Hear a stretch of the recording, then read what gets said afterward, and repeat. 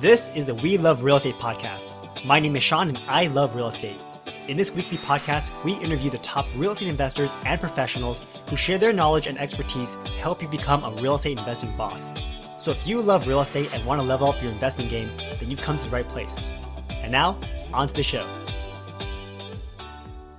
We're going to be talking about how owning real estate lowers our taxes. So real estate investing is a great asset to own in your investing portfolio because of the appreciation, the cash flow, but most importantly, because of the amazing tax benefits that come with this kind of investment. So in this video, we're going to talk about the 3 ways that we currently use real estate to lower our taxes, as well as the other 2 ways that we can lower our taxes in the future. So the first one is we get to write off all of the repairs and renovations that we do on our rental properties. So anytime we need to go into a property, make some repairs to make them rent ready, we can actually deduct those expenses towards our taxes. Now the IRS actually looks at repairs differently from improvements. So if you have a broken wall and you spend $1,000 to fix that wall, then you can immediately deduct that $1,000 towards your taxes this year. However, if let's say you are improving a bathroom or improving a kitchen and making it brand new, then you can't deduct that entire amount that same year, but instead you deduct it over like the lifetime of that particular improvement. Now this is pretty great because if you just own the property and you have those repairs, then you'd be fronting for all that cost on your own without any tax benefit. So if I lived in this house and my AC unit broke and had to fix it,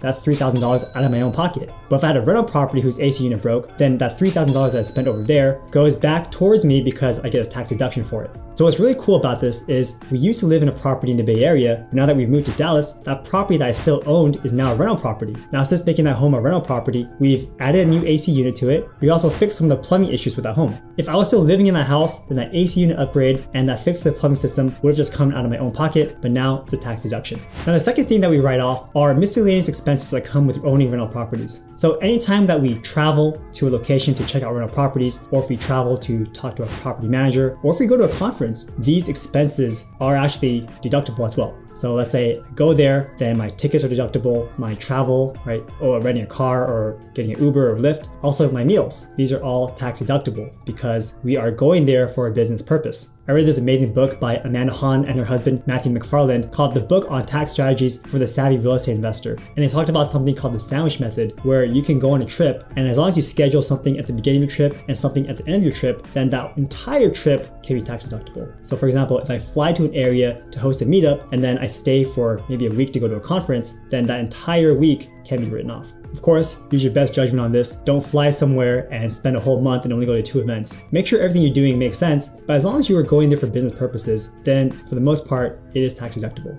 And the third thing that we use real estate for to lower our taxes is depreciation. So depreciation is where the government says that the life value of the structure of your real estate, the property that you own, will depreciate over 27.5 years. Essentially saying that this building that you own will be worth nothing after 27.5 years because the walls will wear down, the lights will go out, all that kind of stuff. Now in reality, as we know, real estate tends to appreciate over time. So the value of the properties actually go up over 27.5 years, but the IRS allows us to deduct the structure's value over that 27.5 lifetime. Now this is called a passive loss or a paper loss, and you can't use this paper loss to offset your active income. So if I have a full-time job, I can't use these passive losses to deduct from my full-time job income. But what it can do is it can actually deduct from my rental income. So as you guys know, we invest in 32 units and these properties do generate cash flow. But because of the depreciation, we actually don't pay that much taxes on the rental income that we get. So as an example for what depreciation looks like, let's say I bought a property for $300,000, the land is worth $100,000, and the actual home, the structure, is worth $200,000. So then you divide that $200,000 value by 27.5 years, and that's how much we can deduct from our net cash flow every single year. So that number ends up being $7,272. Now, what is our net cash flow? So our net cash flow is the rents that we collect, minus our property management fees, minus any repairs that we have, minus any miscellaneous fees we might be paying, like utility bills or paying for the gardener, and also subtracting the interest costs that we're paying on our mortgage. So on our mortgage, there's a principal portion and an interest portion. So that entire interest portion is also deducted. You also deduct your property taxes and your insurance. So after all that's deducted, whatever's left is your net cash flow. And from that net cash flow, you can then subtract $7,272. $272 because of depreciation. So imagine doing that for all 32 properties, and yeah, we basically pay very little in taxes on our net cash flow from our rental properties. So it's cool because the government is saying that we're losing money. In reality, we know that our property is actually appreciating over time.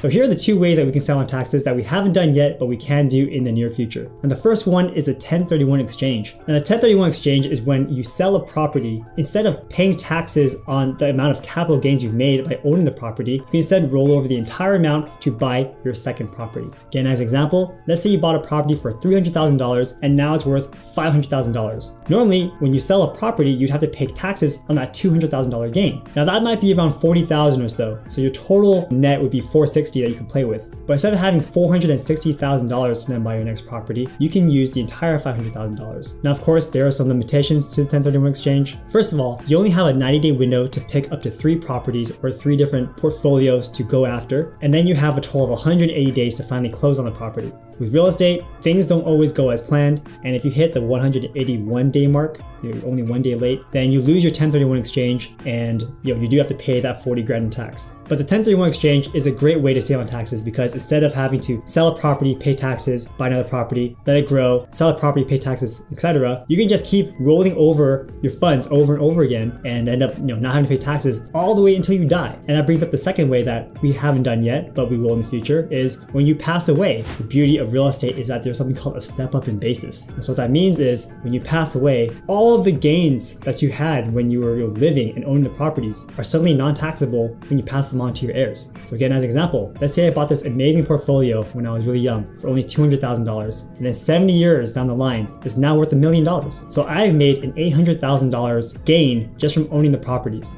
If I were to sell that portfolio the day before I died for $1 million, then I would have to pay taxes on $800,000 worth of gains, which could be $320,000 or so. I'm guessing a 40% tax range here. So that means that my heirs would only be left with $680,000 because that's the net that I have after paying my taxes. But if I just wait one more day after I pass away and I give my heirs my $1 million portfolio and they happen to sell it that day, then because of the step up in basis, their basis is at $1 million, which means that if they sold it, then they have to pay no taxes on the property.